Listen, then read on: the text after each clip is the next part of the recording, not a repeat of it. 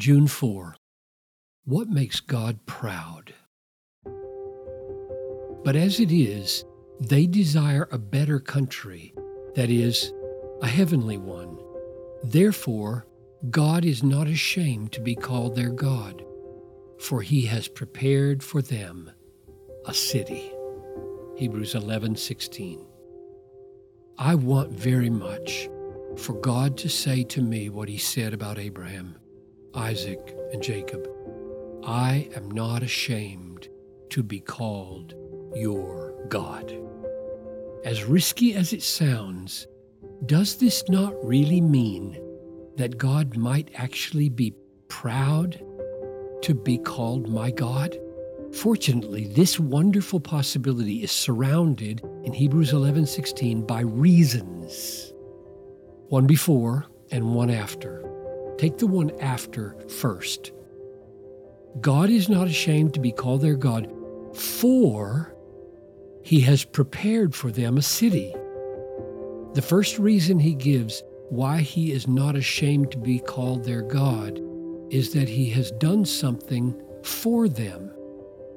He made them a city, the heavenly city whose designer and builder is God. Hebrews 11:10. So the first reason he's not ashamed to be called their God is that he has worked for them, not the other way around.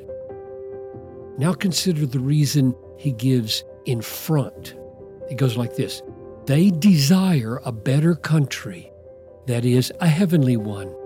Therefore, God is not ashamed to be called their God. Therefore signals that a reason has just been given for why God is not ashamed to be called our God. The reason is their desire. They desire a better country, that is, a better country than the earthly one they live in, namely a heavenly one where God is. When we desire this heavenly city, this dwelling place of God, more than we desire all that this world can give, God is not ashamed to be called our God. When we make much of all that he promises to be for us, he is proud to be our God. This is good news. So open your eyes to the better country, the city of God that he has prepared for us, and let yourself desire it with all your heart. God will not be ashamed to be called your God.